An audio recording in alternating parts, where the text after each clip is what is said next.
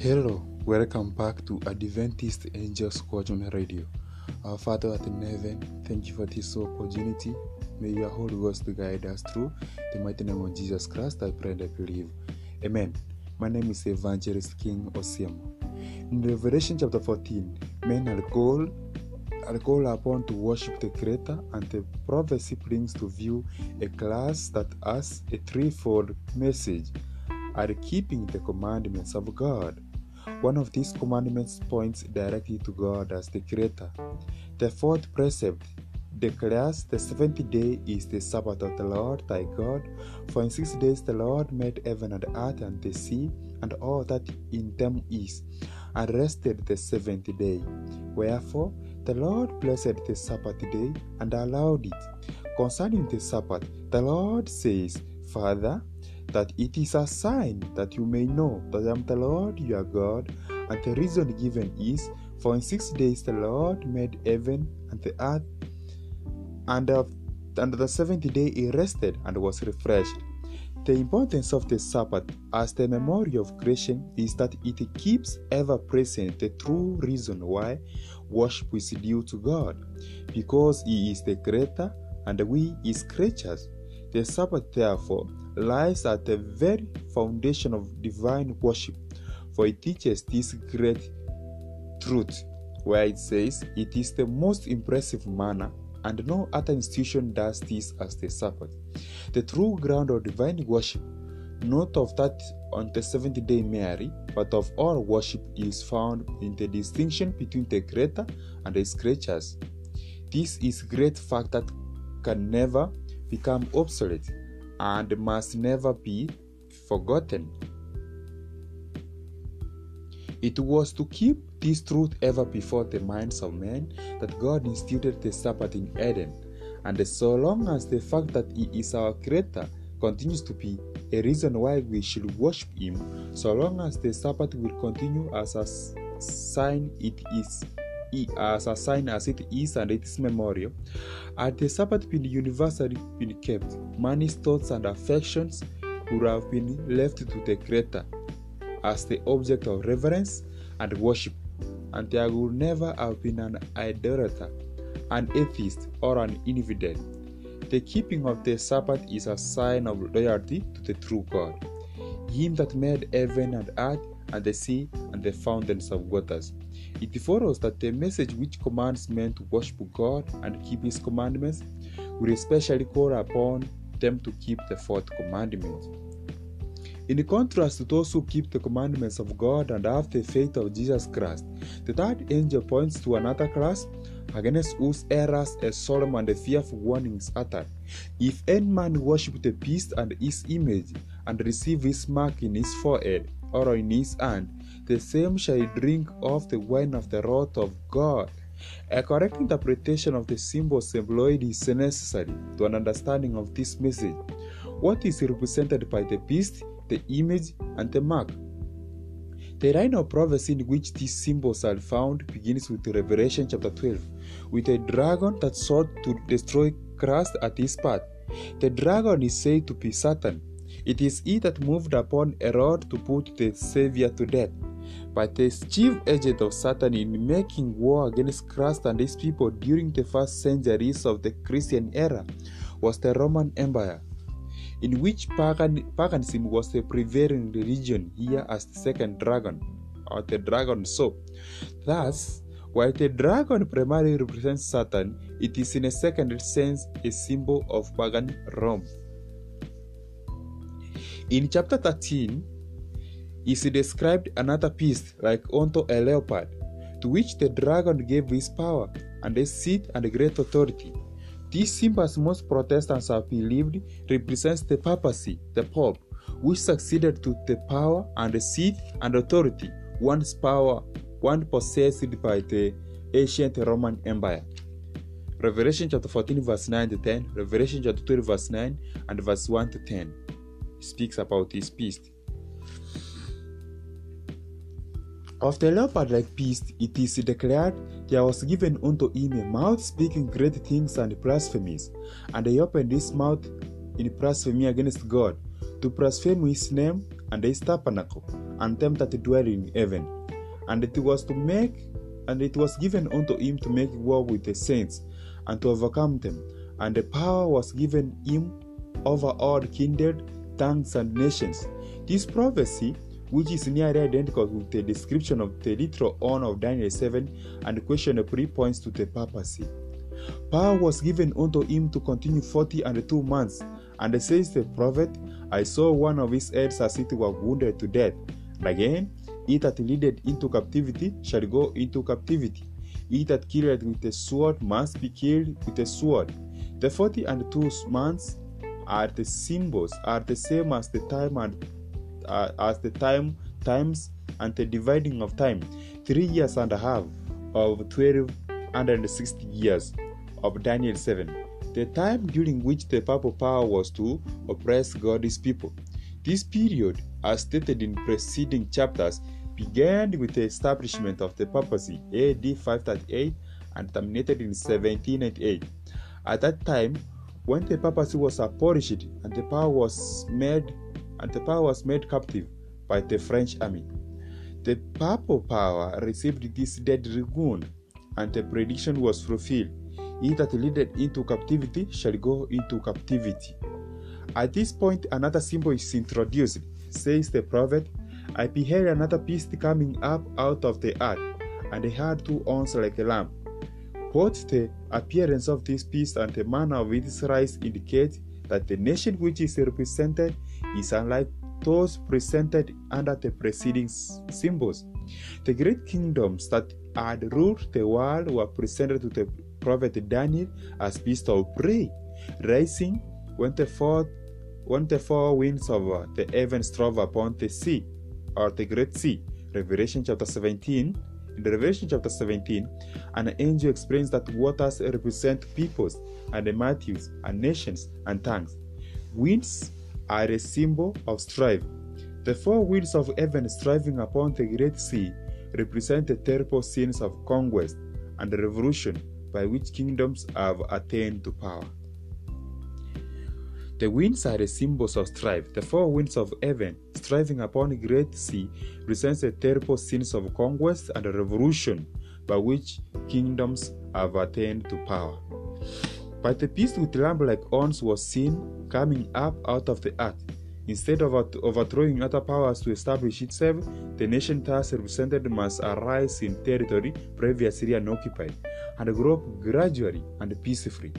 It would not then arise among the crowded and struggling nations of the old world of Europe, that apparent sea of peoples and the multitudes and nations and the tongues. It must be sought in the western continent. What nation of the New World was in 1798 arising into power, giving promise of strength and greatness, and attracting the attention of the world? The application of the symbol admits no question. One nation, only one, meets the specification of this prophecy. It points unmistakably to the United States of America. Again and again, the thought almost the exact words of the sacred writer have been unconsciously employed by the orator and the historian in describing the rise and the growth of this nation. The beast was seen coming up out of the earth, and according to the translators, the word here rendered coming up literally signifies to grow or to spring up as a plant. And as we have seen, the nation must arise in a territory previously unoccupied. A prominent writer describing the rise of the United States of America speaks of the mystery of our coming forth from vacancy, and says, like a silent seed, we grew into an empire. A European journal in 1850 spoke of the United States as a wonderful empire which was emerging, and amid the silence of the earth daily adding to its power and pride. Edward Everett, in an oration on the pilgrim founders of this nation, said, "Did they look for a retired spot, inoffensive from its obscurity, save in its remoteness from the haunts of despots, where the literal church of laden might enjoy freedom of conscience? Behold, the mighty regions over which in peaceful conquest they have borne the banners of the cross. And he had 2 horns like a lamb. And they had 2 horns like a lamb. The lamb-like horns indicate youth, innocence, and gentleness. Fig 3, representing the character of the United States of America, when represented by the prophet as coming up in 1798. The Christian exiles who first fled to America, fled to the United States of America, sought an asylum from royal oppression, and the priestly intolerance of the Pope and the churches, and they determined to establish a government upon the broad foundation of civil and religious liberty. The Declaration of Independence sets forth the great truth that all men are created equal and endowed with the inalienable right to life, liberty, and pursuit of happiness. And the Constitution guarantees to the people the right of self-government, providing that representatives elected by the popular vote shall enact and administer the laws. Freedom of religious faith was also granted, every man being permitted to worship God according to the dictates of his conscience.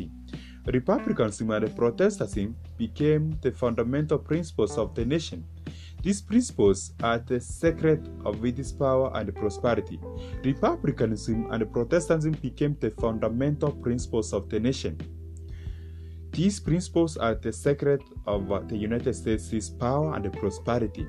The oppressed and the downtrodden throughout Christendom have turned to this land with interest and hope.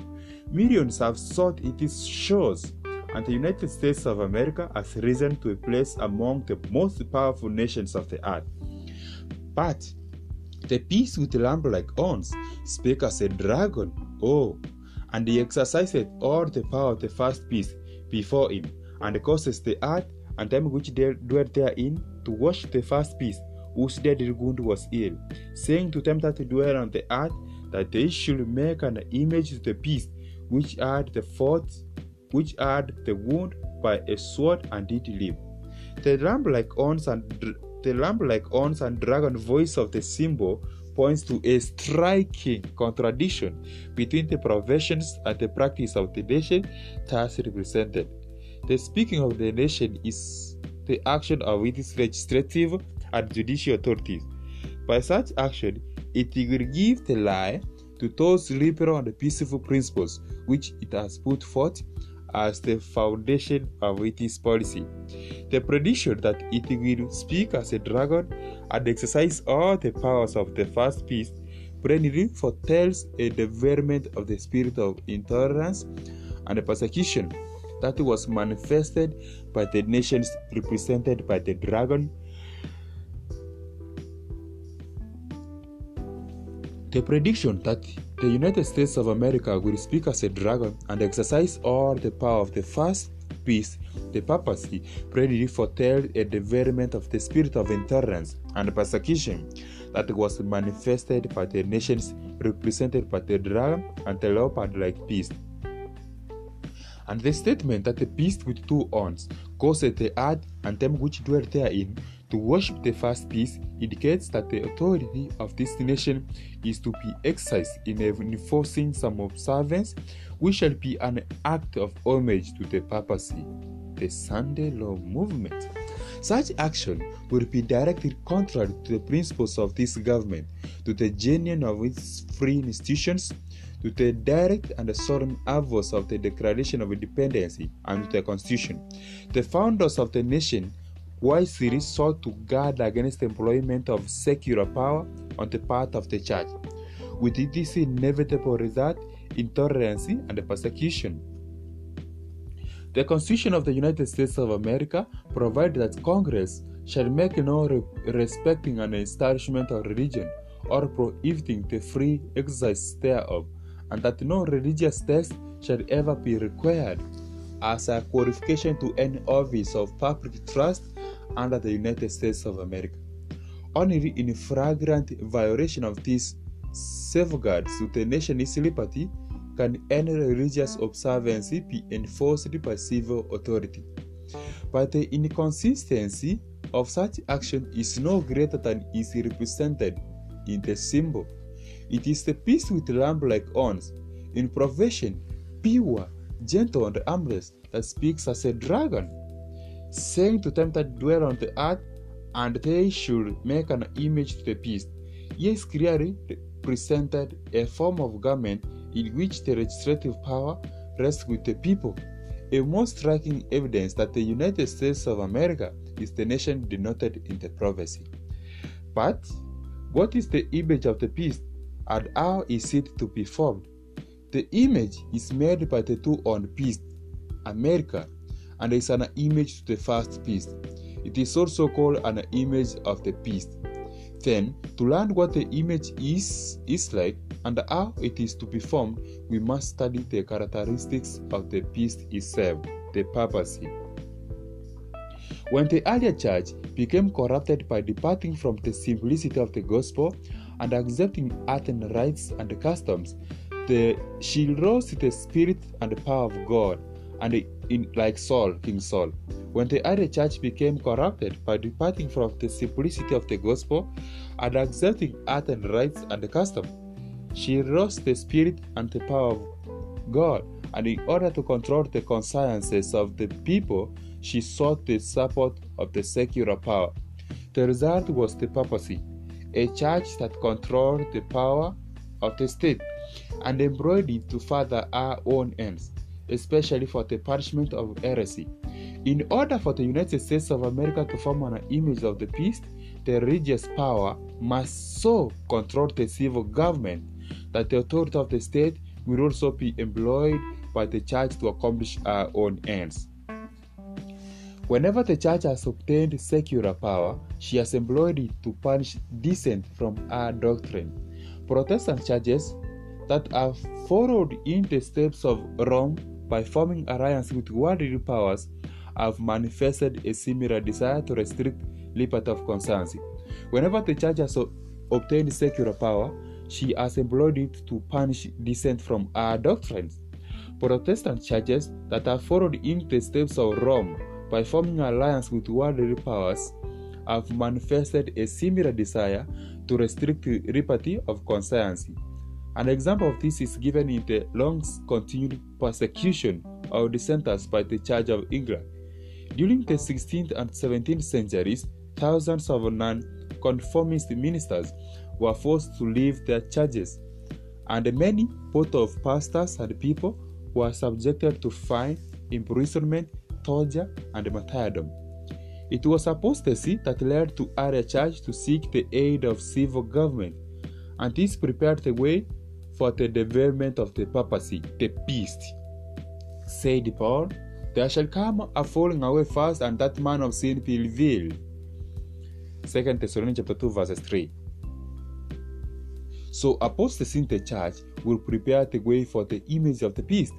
And the Bible declares that before the coming of the Lord, there will exist a state of religious declension similar to that in the first centuries. In the last days, perilous time shall come, for men shall become lovers of their own self, covetous, boasters, proud, blasphemous, disobedient to parents, unthankful, unholy, without natural affection, truth breakers, false accusers, incontinent, vice, despisers of those that are good, traitors, heady, high-minded, lovers of pleasures more than lovers of God, having a form of godliness but denying the power thereof. Now the Spirit speaketh expressly that in the latter times some shall depart from the faith, giving ear to the doctrines, the spirit of to seducing spirits and doctrines of devils. Satan will work with all powers and signs and lying wonders, and with all deceivableness and unrighteousness, and that received not the love of truth, that they might be saved, will be left to accept strong delusion, that they should believe a lie. When this state of ungodliness shall be reached, the same result will result as in the first centuries. The wide diversity of belief in the Protestant churches is regarded by many as a decisive proof that no effort to secure a forced uniformity can ever be made. But there has been for years in churches of the Protestant faith a strong and a growing sentiment in favor of a union based upon the common points of doctrine, as it has been manifested in the United States of America of recent. To secure such a union, the discussion of subjects upon which all were not agreed, however important they might be from a Bible standpoint, must necessarily be waived, as we saw in 2017. Charles Spurgeon, in a sermon in the year 1846, declared that the ministry of the evangelical Protestant denominations is not only reformed all the way up onto a tremendous pressure of mere human fear, but they live and they move and they breathe in a state of things radically corrupt and appealing every hour to every baser element of their nature to ush up the truth and bow the knee to the power of apostasy. Was not this the way things went with Rome? Are we not living our life over again? And what did we see just ahead? Another general council, a worldly conventional evangelical alliance, and a universal creed. When this shall be gained, then, in the effort to secure complete uniformity, it will be only a step to the resort to force. When the leading churches of the United States of America, uniting upon such points of doctrines are held by them in common, shall influence the state to enforce their decrees and to sustain their institution, then Protestant America would have formed an image of the Roman hierarchy, and the infliction of civil penalties upon dissenters will inevitably result. The peace with two horns, Goset or commands all, both small and great, rich and poor, free and bond, to receive a mark in their right hand or in their forehead, and that no man might buy or sell save he that had the mark or the name of the beast or the number of his name. The third angel's warning is, if any man worship the beast and his image, and receive his mark in his forehead or in his hand, the same shall drink of the wine of the wrath of God. The beast mentioned in this message, whose worship is enforced by the two-horned beast, is the first or the leopard-like beast of Revelation 13, the papacy. The image of the beast represents that form of apostate Protestantism, which will be developed when the Protestant churches shall seek the aid of the civil power for the enforcement of their dogmas. The mark of the beast still remains to be defined. After the warning against the worship of the beast and of his image, the prophecy declared, "Ye are they that keep the commandments of God and the faith of Jesus." Since those who keep God's commandments are thus placed in contrast with those that worship the beast and his image and receive his mark, it follows that the keeping of God's law on the one hand and its violation on the other will make the distinction between the worshippers of God and the worshippers of the beast. The special characteristics of the beast, and therefore of his image, is the breaking of God's commandments, says Daniel of the little horn, the papacy. He shall think to change the times and the law, and Paul styled the same power the man of sin, who was to exalt himself above God. One prophecy is a complement of the other here. Only by changing God's law will the purpose exalt itself above God. Whosoever could understand Greek keep the law as thus changed will be giving supreme honor to that power by which the change was made. Such an act of obedience to the papal laws would be a mark of allegiance to the Pope in the place of God. The papacy has attempted to change the law of God.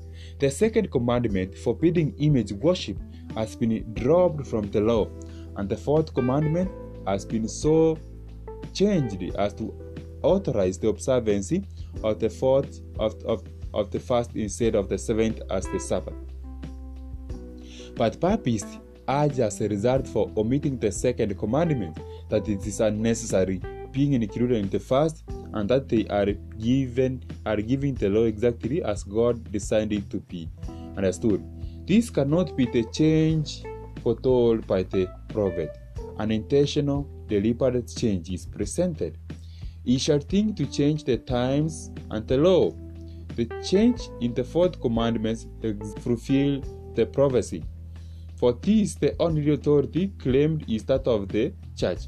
Yes, the papal power openly sets itself above God. While the worshippers of God will be especially distinguished by their regard for the fourth commandment, since this is the sign of his creative power and the witness of his claim upon man's reverence and homage. The worshippers of the beast will be distinguished by their efforts to tear down the greatest memorial, to exalt the institution of Rome. It was in behalf of the Sunday that Popery first asserted its arrogant claims, and its first resort to the power of the state was to compare the observance of Sunday as the Lord's Day. Are we not seeing these movements in America? But the Bible points to the seventh day and not the first as the Lord's Day. Said Jesus Christ, the Son of Man is Lord also of the Sabbath. The fourth commandment declared, the seventh day is the Sabbath of the Lord. And by the prophet Isaiah, the Lord designates it, my holy day. The claim to so often put forth that Jesus Christ changed the Sabbath is disproved by his own words. In his Sermon on the Mount he said, think not that I am come to destroy the law or the prophets. I am not come to destroy but to fulfill. But verily I say unto you, till heaven and earth pass, one jot or one tittle shall in no wise pass from the law, till all be fulfilled. Whosoever therefore shall break one of these commandments shall teach men, so he shall be called the least in the kingdom of heaven. But whosoever shall do and teach them, the same will be great in the kingdom of heaven. It is a fact generally admitted by Protestants that the scriptures give no authority for the change of the Sabbath. This is plainly stated in a publication issued by the American Tract Society and American Sunday School Union. One of these works acknowledges the complete silence of the New Testament so far as any explicit command for the Sabbath, so-called Sunday, the first day of the week, or definite rules for the observance are concerned. Another says, up to the time of Christ's death, no change has been made in the day, and so far as the record shows, they, that is the apostles, they did not give an explicit command enjoining the abandonment of the seventh-day Sabbath and its observance on the first day of the week. Roman Catholics acknowledge that the change of the Sabbath was made by their church, and declare that the Protestants, by observing the Sunday, are recognizing our power. In the Catholic Catechism of Christian Religion, in answer to the question as to the day to be observed in obedience to the fourth commandment, this statement is made. During the Old Law, Saturday was the day sanctified, they say, quote, by the Spirit of God. During the Old Law, Sunday was the day sanctified, but the church, instructed by Jesus and directed by the Spirit of God, has substituted Sunday for Saturday. So now we sanctify the first, not the 70 days. Sunday means, and now is the day of the Lord, they say, end of quote. As the sign of the authority of the Catholic Church, Papist writers cite the very act of changing the Sabbath into Sunday, which Protestants allow of, because by keeping Sunday strictly, they acknowledge the Church's power to ordain feasts and to command them under sin. What then is the change of the Sabbath by the sign or the mark of authority of the Roman Church, the mark of the beast? The Roman Church has not relinquished her claim to supremacy, and when the world and the Protestant churches accept a Sabbath of our creating, while they reject the Bible Sabbath, they virtually admit this assumption. They may claim the authority of tradition, and of the fathers for the change, but in so doing, they ignore the very principle which separates them from Rome, that the Bible and the Bible only is the religion of Protestants. The papists can see that they are deceiving themselves, willingly closing their eyes to the facts in the case. As the movement for Sunday enforcement gains favor, he rejoices, feeling assured that it will eventually bring the whole Protestant world under the ban of Rome. Romans declare that the observance of Sunday by the Protestants is an homage they pay, in spite of themselves, to the authority of the Catholic Church. The enforcement of the Sunday keeping on the part of the Protestant churches is an enforcement of the worship of the papacy, of the priests. Those who, understanding the claims of the fourth commandment, choose to observe the false instead of the true Sabbath, are thereby paying homage to that power by which alone it is commanded. But in the very act of enforcing a religious duty by secular power, the churches could themselves form an image to the beast. Hence, the enforcement of Sunday keeping in the United States of America will be an enforcement of the worship of the beast and its image. But Christians of past generations observed the Sunday, supposing that in so doing they were keeping the Bible Sabbath. And there are now true Christians in every church, not exacting the Roman Catholic communion, who honestly they believe that Sunday is the Sabbath of divine appointment. God accepts their sincerity of purpose and their integrity before Him.